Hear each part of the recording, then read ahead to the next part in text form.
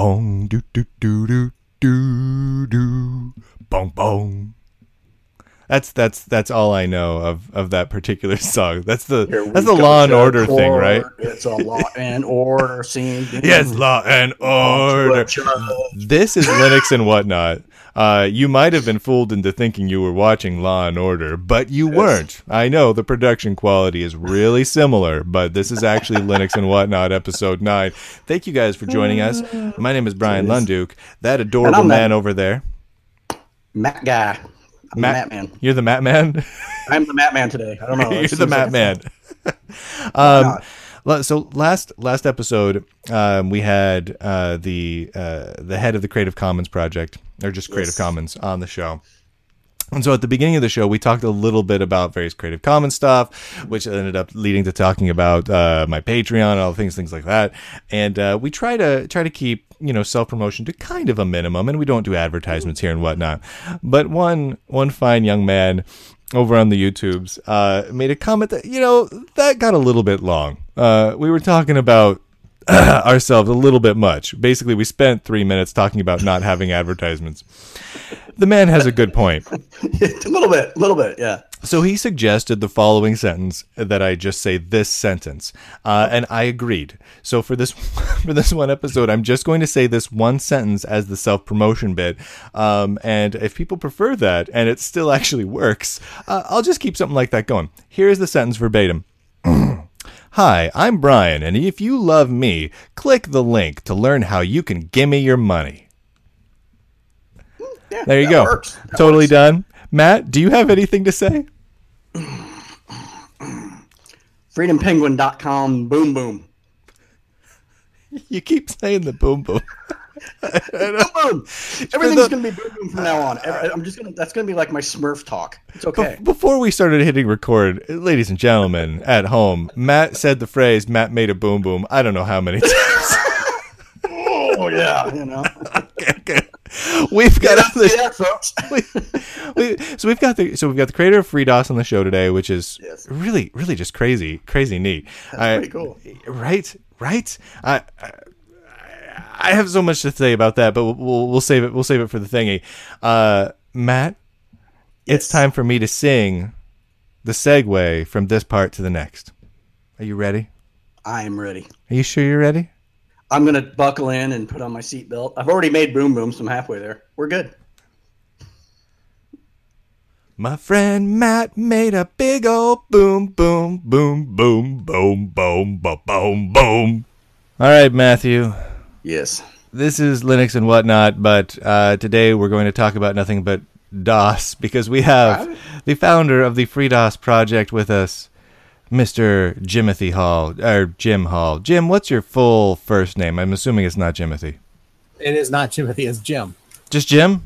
Just Jim. I feel like it should be longer than that, like Jeremiah or something like that. Yeah, no, unfortunately not. Did you ever want it to be longer than that? Wait a minute. I'm getting sidetracked and stuff that I wanted to talk about. Let's talk about FreeDOS for a second. Okay. All right. Let's back up. When did you start FreeDOS? To start with, for those who don't know, let's let Jim give the introduction of what is FreeDOS, because I'm diving into it because I know what FreeDOS is. But Jim, tell everyone what FreeDOS is so everyone's on the same page. Yeah, so back in the 90s, and 80s actually, it started in 81, Microsoft had an operating system that was not too bad. It was DOS, and for the era, that was a pretty good operating system, and it was all command line. So if you imagine running your Linux system, those for your Linux users, and to run level 3 and you run everything on the command line, it was just like that. DOS was really made for running applications, and it did it really well. And I used DOS from however old I was back then. I'm not going to say. And I was very young, and from a long time, and then into college, and then throughout college, I used DOS for everything. My career was my college career was physics. And I was a physics major. And I did all my data analysis, all my lab analysis, because it's DOS. Using DOS applications, DOS getting work done. Yeah, it really was. DOS was really just a workhorse, and and so I used as easy as a spreadsheet. I used Word Perfect and Galaxy Write for writing papers in class. I was a WordPerfect man myself. Yeah, good times. I had the little keyboard overlay that sat over the top of my function keys to let me know which thing did which. Yep, you had to have that because Control and Alt and Shift on all those F keys, and all the different things. Reveal codes, that was my big deal, right? Yeah. And so in 1994, Microsoft said DOS is dead. The next version of Windows is going to kill DOS. DOS will be gone. And if you got to remember what Windows looked like back then. Oh, I do. That was Windows 3.1. Windows 3.1 was not great. Not great. I remember looking at that and going, I intentionally don't run Windows for a reason. And if Windows 4.0 or 3.2, you never knew, if the next version was going to look anything like that, I wanted nothing to do with it. And so I'd run Linux already at that point. And I said, so it can't be that hard to write your own DOS, right? I mean, Linus Torvalds and everybody else had created Linux, and that was a multitasking operating system. Right. DOS doesn't have to do any of that. DOS has nothing to do with that. It's a very easy thing. It's one program at a time, one application at a time. And so I said, it can't be that hard to do. And I'd already taught myself programming. I wrote a lot of utilities for, to make DOS better. And so I said, little naive me, I said, why? Let's create our own DOS. If Microsoft is going to kill DOS, let's make DOS better. Let's make DOS our own thing. And so it was June sometime in 1994 that I put out a little message to Usenet news groups saying let's. That's how all of the great operating systems start, is with a Usenet post. Yeah, and it archives it nicely so that people can come back and say, "Wow, this is when it happened," right? Right. And that was the small start. We just getting together with other developers that wanted to create a DOS operating system, and it just kind of grew from there. That's awesome. So that was 94. Yeah. So let's see. So that was 22 years? No. Yeah. 20. Yeah. Thereabouts. Yeah. Thereabouts. My math is hard, but I think that sounds 94 to 2016. Yeah, I'd say 94 to 2016. Now we have FreeDOS. For 22 years, how long was MS-DOS supported in development? Oh, somebody had pointed this out to me a while back. I've been involved in FreeDOS longer than MS-DOS was a thing. Wow. That is crazy. Yeah, it is. I had never thought about it that way. That was a really good way of putting it. So MS-DOS started in 1981. Okay. And it effectively died when Windows 95 came out in 1995. Right. Oh, what is that? That's. Am I doing my math right? That's 14 years. 14 years. So you've crushed Microsoft in the how long you're involved in DOS world. That's crazy. Yeah. That kind of suggests to me that you are probably the world's DOS authority. Like, I don't know of any other human being that's as intrinsically involved in DOS as you are, my friend. Yeah. There's a lot there. That when you hear those sorts of statements, how does that make you feel inside? Because I was trying to decide that for myself. Yeah. I think if I was the person that was the most involved with DOS than any other human being on the planet, I think I would derive some sort of perverse satisfaction around that. I'm really curious how you feel.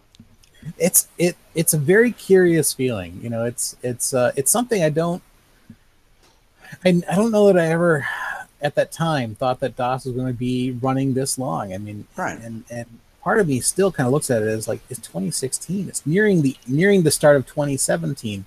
And we're still doing FreeDOS. And in fact, we're still looking at the next version of FreeDOS. Oh, really? And it's just exciting to see that we're still doing it.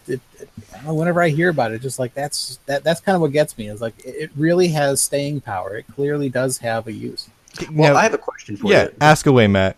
Now, one thing that comes to my mind is over the course of years, from the point that you started this all the way up to now, have you ever been surprised at some of the things it was used for that you might not have thought of yourself, like maybe by end users or companies or things of that sort? Yeah. There was a company in Japan that made some sort of a tape robot, I think it was, using FreeDOS. I thought that was just way cool. It was That some is sort of cool. embedded device that interfaced with some other larger computer system, but FreeDOS was the controller for it. Neat. There was somebody else who made a really cool pinball machine using FreeDOS. Oh, dude, that's cool. I really wish I could see more about that. Ooh. That was the only way I can imagine you could do it is if all of the stuff on because it ran the board, it ran the entire board and the display behind it.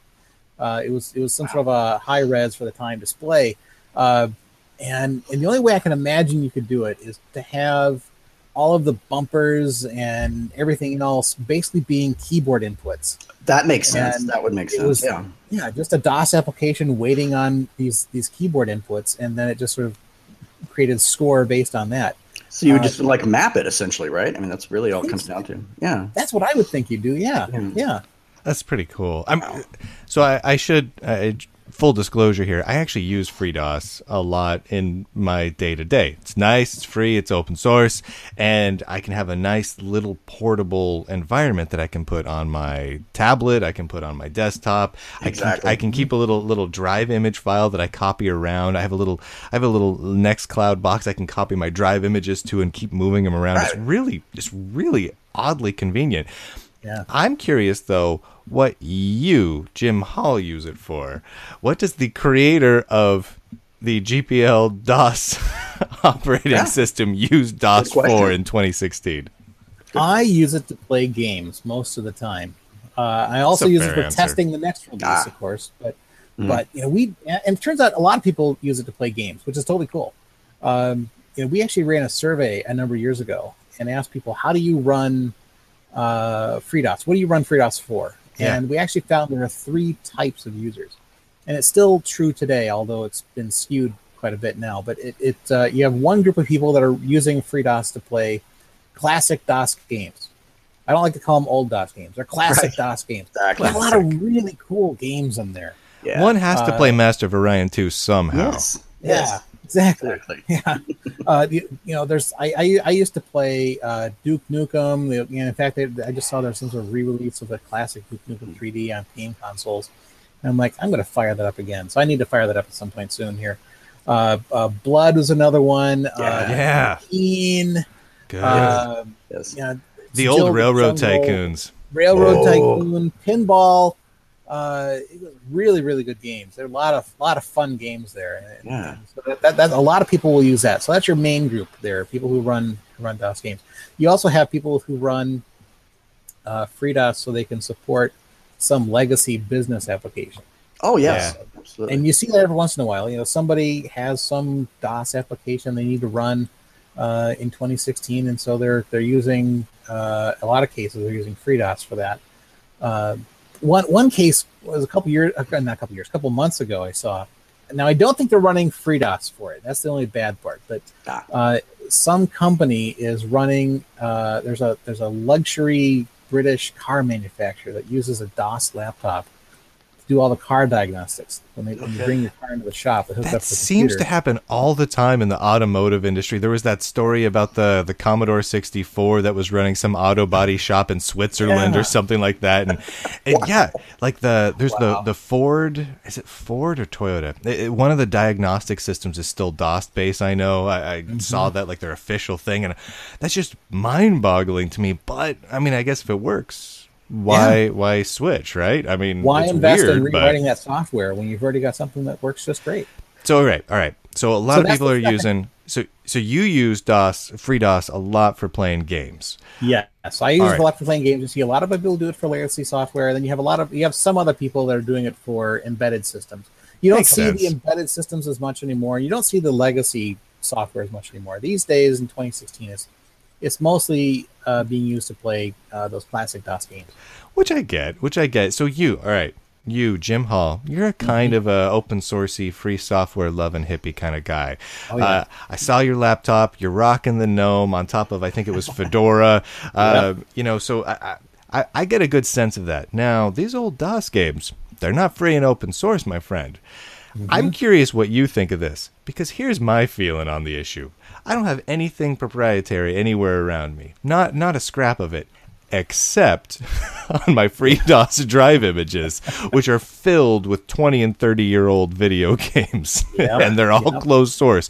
And in my mind, in my soul, in my body, those don't count. In my mind, they've been long since abandoned, and I am simply archiving them as though my little drive image were a museum.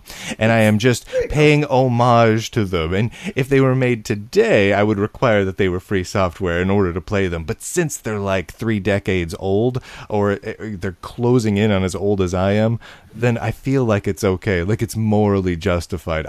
I'm curious if you've struggled with this particular dilemma. It is curious because, DOS was a very popular system long before the concept of free software and even open source software really became a thing. There's a very ingrained part of the culture that shareware is a really good model. There's nothing wrong with proprietary, and so a lot of people who are running FreeDOS today have proprietary software. They have shareware software. A lot of stuff is closed source, and we try to find a balance for that. So I don't have any problem at all if you want to run proprietary software, shareware, whatever on FreeDOS. That's up to you. But the reality is most people are running some sort of proprietary thing on FreeDOS. And so I think we just kind of expect that. But we try to make FreeDOS still a free DOS. So we're paying very close attention. Even now as we're doing the 1.2 release, which is coming up soon, that it be completely comprised of free software, open source software. There's nothing in it proprietary.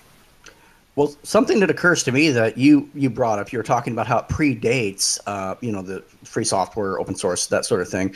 I think it not only is it grandfathered in, but I think in addition to that, because it really is, it's totally grandfathered in my opinion, so it's okay.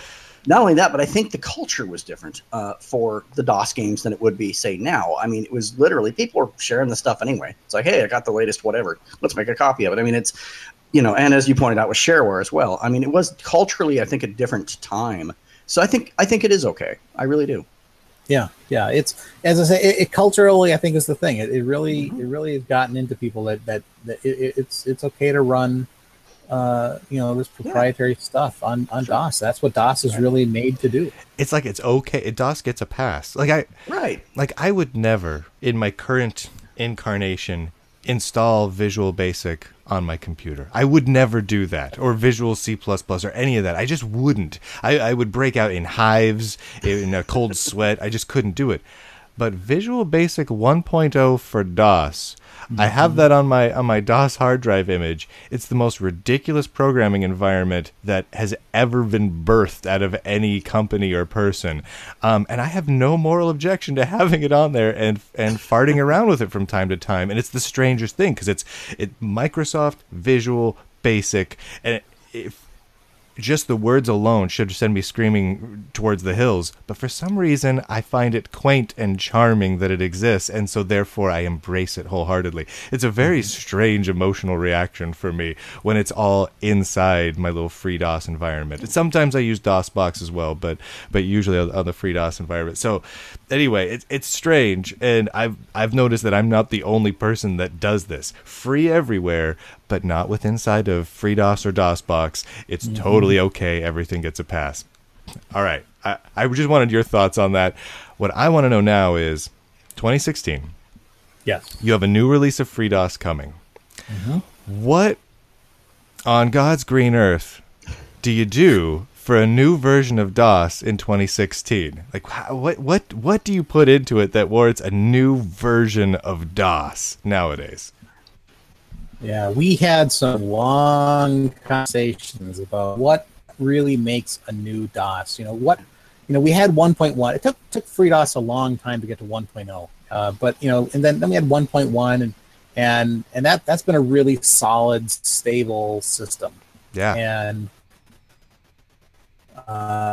we had this discussion about should 1.2 look like? Should it really look like one, but a bunch of updates?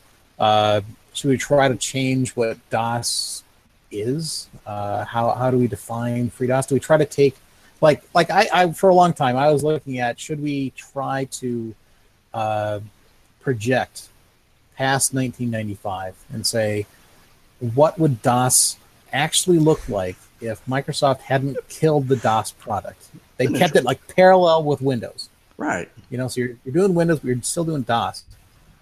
So what would DOS look like in 2016? That's a crazy thought experiment. It is a really crazy thought experiment, and it takes you into a lot of different directions. And by the way, the simple answer to what would DOS look like today in 2016, if it were still a competing product, it would look like Linux. That's really what it would be. That's a good answer. You'd have it is, because you'd have to have, eventually you'd have to add extra, like a flat memory model. Mm-hmm. You have to add multitasking. Well, a lot of these old applications don't do multitasking. They weren't built for multitasking because that's not what DOS was. DOS was a single task operating system. So you kind of have to architect your way step by step away from the classic definition of DOS, and what you wind up having is a console mode operating system that is no longer binary compatible with old applications, unless you want to write some sort of a sandbox. And it's 32-bit, 64-bit, huge memory, huge disks, networking built in. You're describing the Linux operating system. You really are. Kernel with DOS EMU, running against your sandbox. That's what you're describing. So we said, okay, we can't do that. That's we're not going to do that for FreeDOS. FreeDOS still has to be DOS. And so what we decided we were going to do is make DOS more useful. A lot of people, what software are they running? What kinds of software are they running? What would make FreeDOS useful out of the box? And so basically you look at 1.2, which is coming this year, and you compare it to 1.1. There's a lot more packages in it. Okay. And it drops from over because there's some other ones out there. It's a lot more packages. And we've also really updated. I think the other thing you'll notice is we've really updated the installer. That was one thing that... you showed me that. That was looking a lot nicer. Yeah. The old one, if you look at the FreeDOS installer that we used to have, 1.1, I actually wrote that in, when was it? 1998, I think. Oh, wow. Yeah, and it was one of those things where it's like, we wanted to really update FreeDOS. We'd have a different new kernel. We wanted to update the distribution. So let's create a new version of FreeDOS. Well, the alpha versions of FreeDOS didn't actually have an installer. You just unzip it on your system and bam, there you go. So this one, I wanted to create an installer. And so I just created this, I just hacked up an installer. It really probably took me a weekend. And it's anybody who does development knows where the story is going, because I said, well, I'm just going to put this out there and we'll fix it later and we'll make it better later. Yeah, that worked out. Yeah. And then beta 2 came along and we used the same thing. Beta 3, same thing. All these different versions through 1.0, 1.1, and all we were doing is updating the old installer. And I said, we need to let that one go. So I worked with another developer who really wanted to get involved in FreeDOS, Jerome Shadell, and he did a major redesign on the install program. When you actually look at it, it is really one large smart batch file. Oh, that's what it is. It's okay. That's fascinating thing. It's just one large smart batch file, and he's created a bunch of these really cool batch utilities, what he calls power tools that really create the interfaces for selecting a language and whatnot. And it looks nice. Like it's crazy, but it's like the nicest DOS installer to ever exist. That's. I mean, again, it's a really weird crown to have, but it's a cool crown nonetheless. He did a really good job with it. A really, really good job with it. All right, so FreeDOS is out there. It's been out there forever now. I mean, it's the king of DOS at this point, really, is what it is. Do you have any idea of how many people actually use FreeDOS? Oh, that is a hard question to answer. I know. I have to ask, though, because I'm profoundly curious. I don't know. I really have zero idea. We have a lot of downloads, hundreds and hundreds of thousands of downloads per month.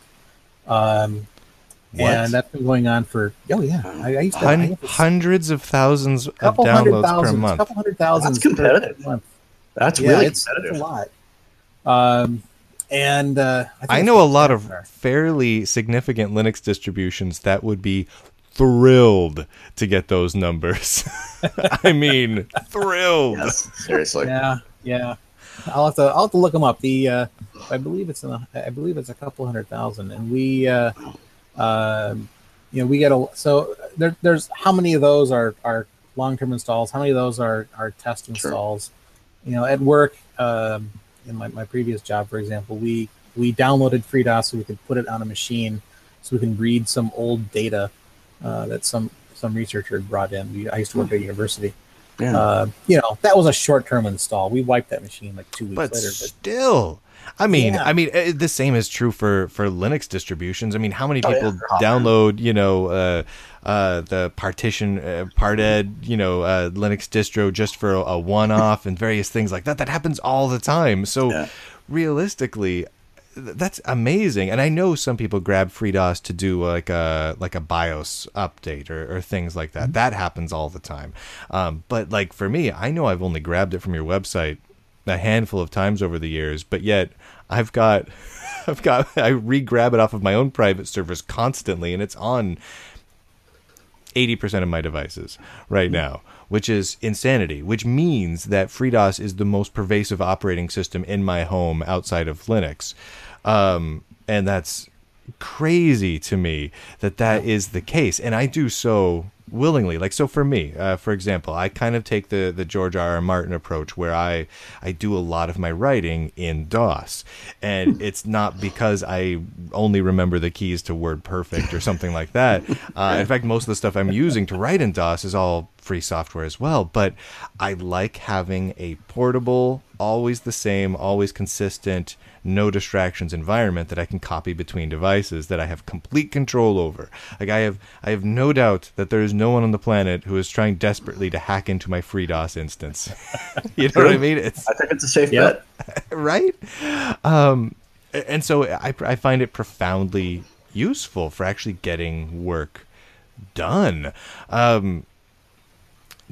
you can do networking applications from within FreeDOS. Yes, you can. Do you? It's a totally different world than say Linux. It's a totally different world. Do you ever actually do that? Do you ever actually go in to spend time in FreeDOS and do actual networking, instant messaging, whatever? I don't. I use FreeDOS, as I say, to kind of play games or to test the new release. I'm not going in there. Sadly enough, the guy who did FreeDOS, I'm not going in there day to day to do my work. I when I write articles and things, I'm hopping on my Linux distro and I'm writing something in gedit most of the time or LibreOffice, but I'm not doing it in FreeDOS. Sorry about that. No, by the way, I just forgive you. The numbers. I just picked up our download numbers. I was off by a decimal point. We are tens of thousands per month, so it's hundreds of thousands cumulative. But that's that's really impressive. Looks like we're averaging around 30,000 downloads for the last year or more per month. Per month. And I think an interesting actionable point on that is that you got to figure that out of those. Yeah, sure, some people are just trying it just for the heck of it, but I think each one of those likely is being used for a specific task. So that makes it interesting. It's not just willy-nilly. They're actually using it as a tool to get something done, and that's compelling. And on top of that, we also have people that are providing FreeDOS as part of a default system. You can buy today systems from Dell and HP that have come with FreeDOS pre-installed on it, which is just mind-boggling. It's way cool.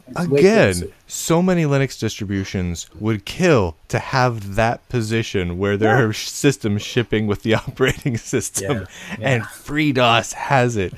I am absolutely fascinated by FreeDOS, and I have this conflicted thing inside me. Like, it is both simultaneously amazing and brilliant, and I rely on it, and at the same time quirky and weird and makes no logical sense to me that it exists at all. The fact that you started it and have kept it going for all these years, and it hit a point where it has such good binary compatibility that you can use it basically as a drop-in replacement for MS-DOS, or in my case, I was more of a PC-DOS, DR-DOS.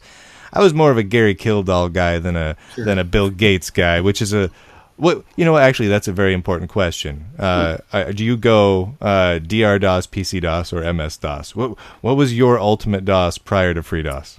MS-DOS. It was definitely MS-DOS. Was that just because of the market dominance, or was there another reason for it? No, I think it was. I used DR-DOS and I'd used PC-DOS, but MS-DOS was just what we ran on our computer, and so that's just what I ran. So I think it was nothing more complicated than that. That was the version of DOS that we had. It's a fair answer. Matt, were you a DOS guy when you were a kid?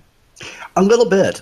I mean, I think if I go back far enough, I spent a lot of time playing on a TI 99.4A using BASIC, and I'd be like, "Hey, Mom, look, I made a thing," and she'd be like, "That's nice. Go play outside." And it's like, "Okay, she didn't care." And that was the end of my programming career. You don't understand me.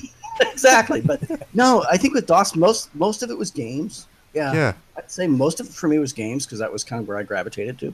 Yeah, see, I was a DR DOS kind of guy. Gary Kildall was like my hero for when I was a kid. Every 8-year-old has to have a hero to look up to, and mine was Gary Kildall for some reason. I don't really 100% know why. But I was into that, and then I became an OS2 guy, which meant I was more of a PC DOS guy because I was on the IBM side of things for a while. But then FreeDOS just absolutely changed everything in my life.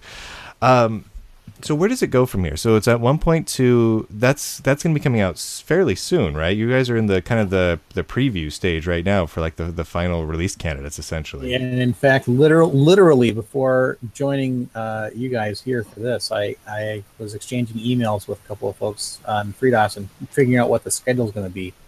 And we really are looking at a release before the end of the year. The pre-release, we put out pre-releases of the new 1.2. Yeah, I saw those. And just like our history of walking ourselves up to 1.0, we're kind of walking ourselves up to 1.2. And so we've had 23 pre-releases of 1.2. So far.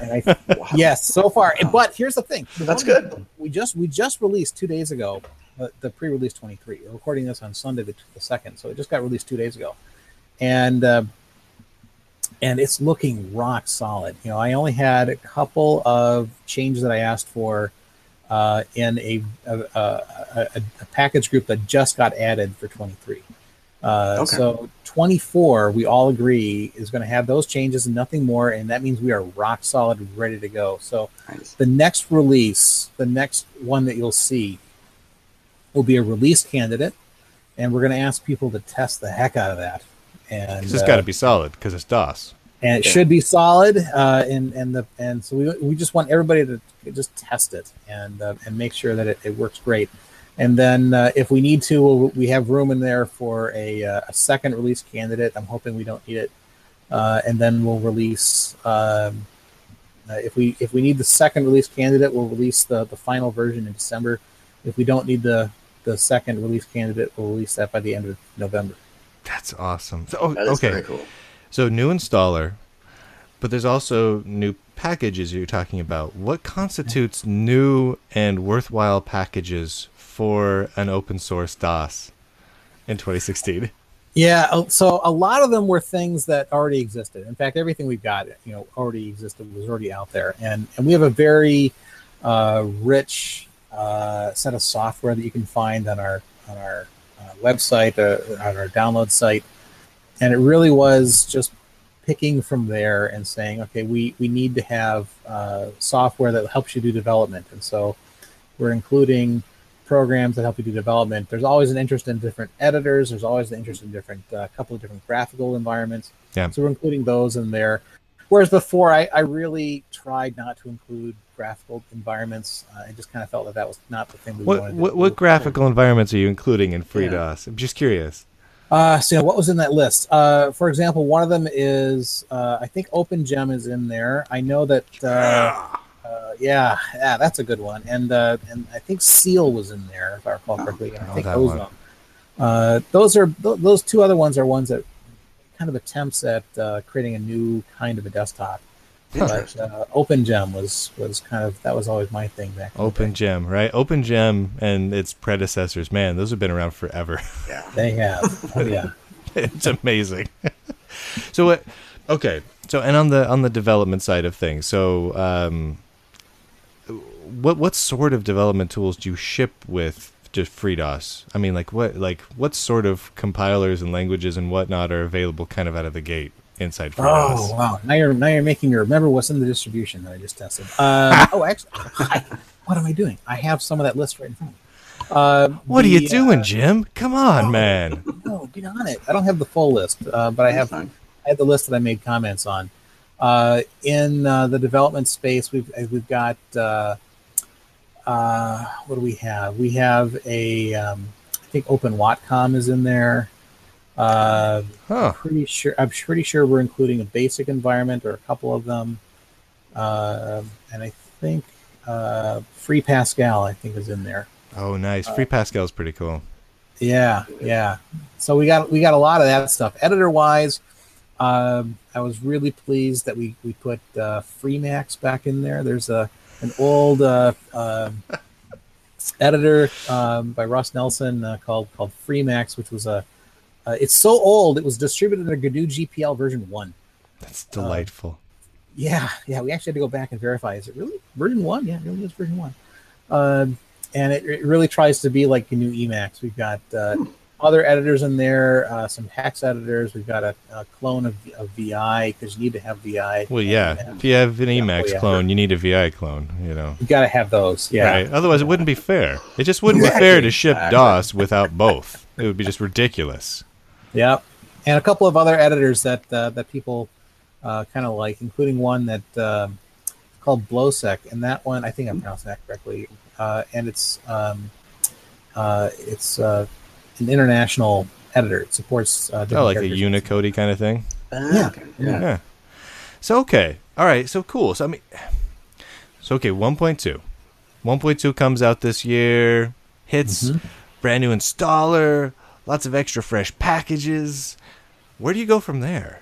Like, what do you do after that? I want the next version to be 2.0. And I think at that point we need to look at what do we need to contain in FreeDOS to really make it DOS. And so we've long had this. We've always had this concept. Yep, I know. Here we go. We've always had this concept in FreeDOS that we need to have what I call a base that replicates the functionality of MS-DOS. Okay. And if you look at base. So I think 2.0 would ask the question, what's in base? And we've got stuff in base that is there for compatibility because it was there for MS-DOS. There's a program called Graphics that you hit the print screen button on your keyboard, and it would do a dump of whatever's on the graphics display, VGA, for example, to your Epson line printer. Right. Oh, well, how many people have Epson line printers? How often do you need to do that today? You know, if you're going to be running FreeDOS and you're running a graphics game, you're probably running it inside an emulator. And there's other ways to take a capture of what's on the video screen. Sure. Do we need to have that? That's one question I'm sure that's going to come up. There's restore or recover rather. Do we need to have that? Do we need to have some things that map drives back to, or folders back to drives, things like that. Things that really helped applications move from MS-DOS 1 to MS-DOS 2 and 3. Do you need to have those today? And I think that's the question that we're going to ask when we get It's a fair question. Yeah, do we need to have those? I'm leaving it open. I want to stay focused on 1.2 first, but as we get to 2.0, I think the real question is going to be what needs to be in base, what really defines DOS today. And I think I'll have, my prediction is I'll have a hard time when we get there actually getting rid of things. I think I'll just wind up creating a separate package set called compatibility or something that actually has those. It's actually a good idea. Right? Yeah. I think it's a great idea. So that's fascinating. So okay, it took a long time to get us, to 1.0 and now 1.2. How far out is 2.0? When you envision it in your head, is it just like, oh, geez, all right, we have 1.2 out, and then 2.0 we release in 2037?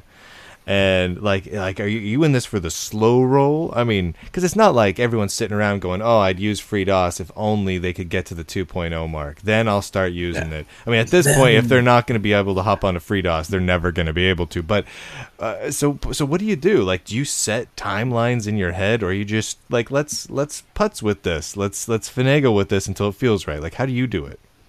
I think because DOS stopped being a moving target in 1995. There hasn't been a real urgency to keep making new distributions like every 6 months or every year. Mm-hmm. You go to Fedora, Linux, and there's a new distribution out every 6 to 8 months. Yeah. We don't have that kind of urgency in FreeDOS because it's not a moving target anymore.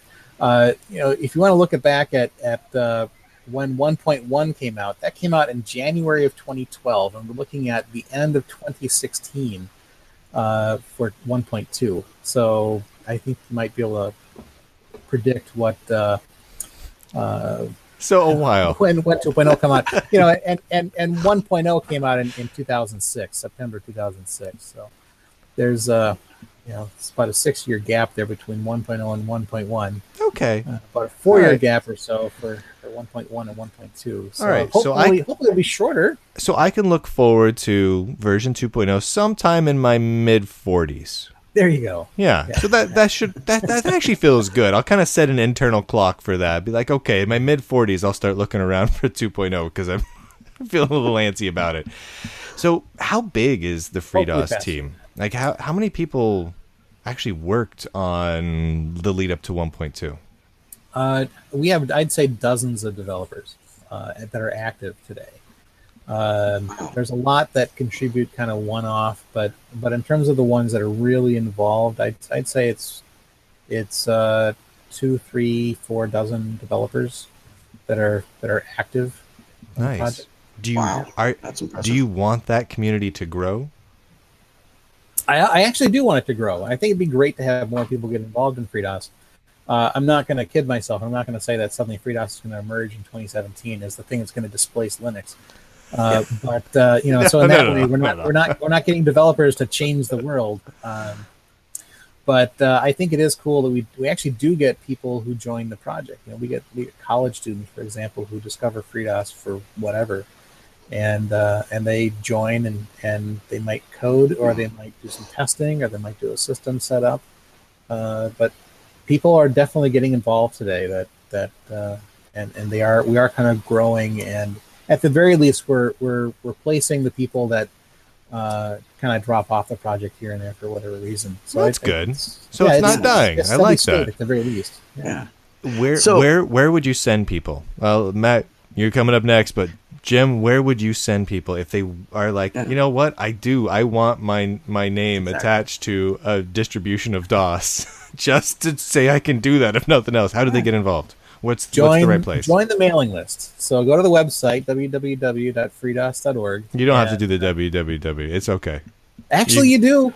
Do you really? Our website does not recognize freedos.org without the www. All right, go to the www, everybody. Go to www and go to the mailing list. That's really the place to hang out. We have a couple of mailing lists. One for people who are just kind of want to be users and are looking for help getting installed. Yeah. But the one that's most active is the one that's the developer list. Okay. So FreeDOS develop. Okay. All right. I just wanted to make sure that I know there's bound to be one person sitting at home watching this right now thinking, yeah, I kind of do want to be able to say I helped make DOS. Mm-hmm. I'm pretty sure that person exists. So. Matt, you were going to ask something before I completely steamrolled your frame. Yeah, it was actually in the same vein as what you were asking. If you had, using this as an opportunity, what's your number one need for the project? If you were to ask the audience to participate or whatever it may be, what's the one area that you could really use help with? Maybe it's bug fixing, testing, something like that, I would say we have two needs. One for 1.2 release coming up. I think test. It's we need people who are going to test the heck out of that. And so grab the pre-release, grab the release candidate, and give it a download and try it out. I mean, just hammer on it. Okay. The other one is bug fixes, and so we have a we have a bug tracker that you can find on the website. We did a bug parade about a month or so ago, kind of looking at what bugs do we have that are still open and which ones can people kind of move forward. So I think if you want to look at how do I contribute to FreeDOS, I would start by looking at that bug list. Okay, that sounds like a really good entrance point. Yeah. Yeah. That's awesome. That's just so awesome. I part of me before you came on, and I talked with Matt about this, was like, we need to dig up obscure trivia about DOS, and we need to quiz Jim on it, because he's the man, right? Like just obscure random DOS trivia. And then I hit a brick wall because I couldn't think of anything in my brain that you wouldn't already know, and then I just kind of gave up on it. But I really, part of me wanted to do that, be like, okay, Mr. Fancy DOS, do you know this? But yeah, I gave up on that entire thing entirely. Okay, all right. Those are the things I wanted to talk about. Is there anything you need to get out there into the world? Is there DOS news straight from Jim that needs to get out into the world right now? I think the DOS news is really looking forward to 1.2. That's something I'm really excited about. But the other thing is too, DOS is not my whole thing. You and I met at the at Libre Application Summit, yeah. Libre Application Summit hosted by GNOME, and I did my presentation on usability, and so that's a big thing that I've been working on outside of. It's not just FreeDOS. I do a little bit of everything, and so I do usability is a big thing I've developed an interest in lately. And so I've been working with the GNOME Foundation, and actually I'm on the GNOME board now. But I've been working with GNOME Foundation the last couple of years, doing usability testing. And so I also teach usability as an online class, and for the University of Minnesota Morris, and there's just a lot of other stuff going on out there. I'm one of those guys that, and when I got involved in open source software, free software, you kind of had to do everything yourself, and so you kind of had to learn everything. Yeah. And so I kind of go where my interest kind of takes me. I did like these days I don't do much system coding. I do a lot of scripting, a lot of website stuff, and usability. And so I just kind of go where my interest kind of goes. I'll say, GNOME usability and development of an open source DOS is not exactly related in most people's minds, but I appreciate that you're all over the place with it, because I totally get it. That's pure awesome. So on the GNOME usability front, you did have that presentation at the Libre Application Summit, and I did think that was generally quite interesting. Mm-hmm. On the GNOME side of things, if people want to get involved in making GNOME better, more usable, etc., how do they do that? There's a outreachy program, which is used to be called the Outreach Program for Women, and now it's expanded to other minority groups. Mm-hmm. And so if you're for example, a student and you want to get involved in that, it's a paid internship, and so you can join these different cycles and participate. And so we just had the usability one in May through August. I'm taking the fall cycle off while I get some other work done, and we'll see if I pick it up again for spring. But that's a great way to get involved. We had a lot of great work go on this last summer, and I'd like to see that continue. And like the user experience test that we did. I think it just needs more testers. I think we can expand on that one a bit. Nice. Very cool. I just remembered I did have one question for you. Do you have a machine that DOS runs natively on at your house? I don't. A long time ago, I stopped running it native, only because I found that when I was doing something in DOS, I was usually coding. Okay. And it was a little awkward for me to have a dedicated machine for that. It made a lot more sense to use, believe it or not, I would run Emacs, GNU Emacs, like actual native GNU Emacs on Linux. And I would edit my code there. And I'd use DOS EMU, which is a Linux DOS emulator.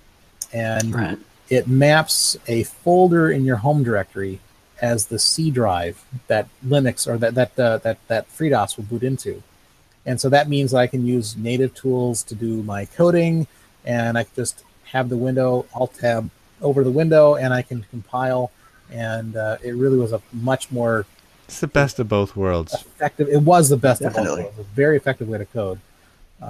And so that's when I started really realizing that's the better way to do it. That's kind of the last time I natively installed FreeDOS. Right. So DOS, and that, at that point, almost becomes its own little terminal with its own fancy little kernel on top of it. All right. And it's actually interesting because it's actually more difficult now to find machines. I think it's becoming more difficult, I should say, to find more machines that will actually run FreeDOS natively, because FreeDOS, like any DOS, requires a BIOS. Right. And a lot of machines now are UEFI, and they have a BIOS compatibility layer. But if the manufacturer doesn't want to put a compatibility layer in there, they don't have to. And so you're starting to find some systems that don't even have a BIOS, and they can't run DOS. And I think that's going to become probably the norm as we go ahead. So it's going to be harder and harder to find DOS to run on new actual hardware. That is both completely understandable and really sad. It is. Well, actually, yeah. Yeah, it really stinks. I mean, so for the benefit of our viewers, what you're saying is even if there's a means of turning off that nonsense that the industry kind of went with, it still has to physically have it actually has to have true BIOS compatibility. It's not just a matter of toggling something on or off. Exactly. It has to be there. That's crazy. How do you, as a person, not get completely burnt out on DOS? Like, how have you been going this long? That's a lot of years to be helming a project, creating an open source, anything, literally anything. I don't know if I mean Linus has been doing it for a long time, but he's kind of the exception rather than the rule. How have you been doing it without just giving up, hucking it out and saying it's up on the repo, you guys do what you want with it? Like how have you gotten to this point? Well, as I say, I kind of float to where my interests are, and so I did coding for a long time, but as the guy kind of running the project, I had to do a lot of other things, and so my interests and sort of needs really kind of took me to other places, and so I stopped doing as much coding, and so I could do the website, I do the social media, I do a whole bunch of other stuff. So my what I consider my interactions with FreeDOS is more than just coding something that hooks into Int13 or something. It's actually something that actually is. Int13 is life, man. I know, Int13, Int21, and it's so my FreeDOS work now could be shell scripting something for the website. It could be coding new pages for the website. Right now, I'm redesigning. You move the website around a little bit within the project. Yeah, I kind of float around. I do a lot of different stuff. Yeah, so that's a good way to not get burnt out. What helps you help with that? Side note, also crazy that there is an actively maintained version of DOS that has a Twitter handle. Yes. Wow. Right? But that's cool. That's a good thing. Yeah, that's cool. I mean, it is. Everything about FreeDOS is cool and funny, both at the same time for me. Like, I use it for work, but I find myself amused at myself using it for work that way. It's like when George R.R. Martin talks about writing all of the Game of Thrones books, on his old, I think it's a 486, running an old version of WordStar 4 and MS-DOS 4.0.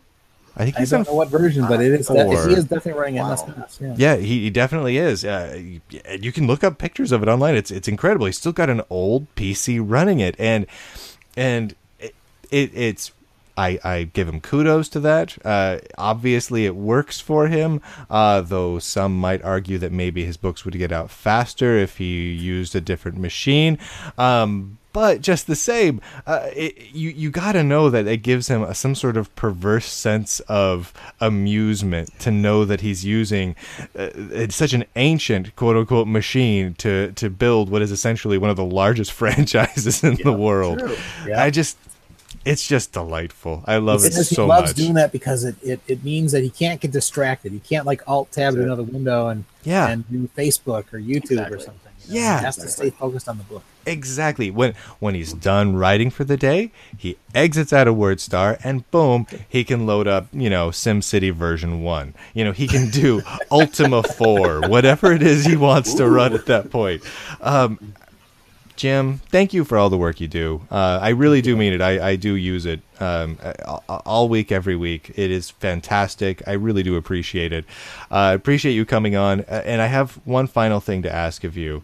Have you watched this show before, all the way through to the end? I'll be honest, no, I have not. Okay. Well, you are in for a treat, my friend. So here's how this works. He's like, oh God. So this particular show, we release it under the Creative Commons, and it's delightful and wonderful and all that good stuff. And one of the things we decided to do was to not have a theme song that we get from someone else. We don't have to worry about licensing, and we get to kind of shake it up. So what we do, because you have to have music in a show, is at the beginning of the show, either myself or Matt sing the intro theme song, usually around 5 to 10 seconds of a little ditty. The ones that Matt does usually end with a fart noise, and they're absolutely delightful. They're just fantastic. It's true. And now, what we like to offer for our guests, as we approach the end of the show, is if they would like to sing the outro theme song for this particular show. Now, the nice part here is, it can be anything. When I say, Matt, sing the intro, it usually ends up being some sort of a hodgepodge of 1980s action shows. The A-Team, Airwolf, things like that find its way in there. I believe a Max Headroom found its way in there a little bit on one. I'm not 100% certain. There's homages is what I'm saying.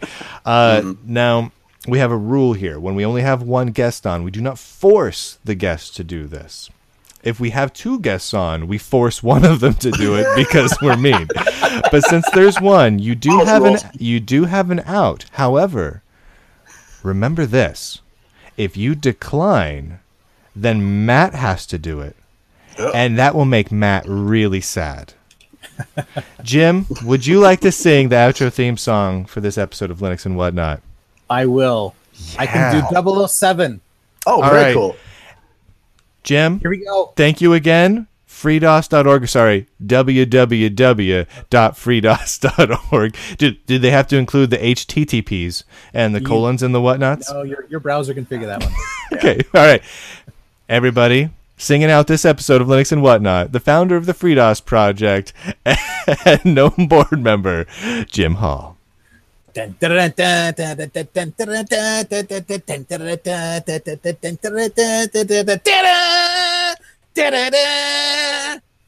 we go. Nice. Amazing. That was awesome. I even made my hair all disheveled. That was so good. That was awesome. My friend Matt made a big old boom, boom, boom, boom, boom, boom, boom, boom, boom. That's after the outro. That dance is going in.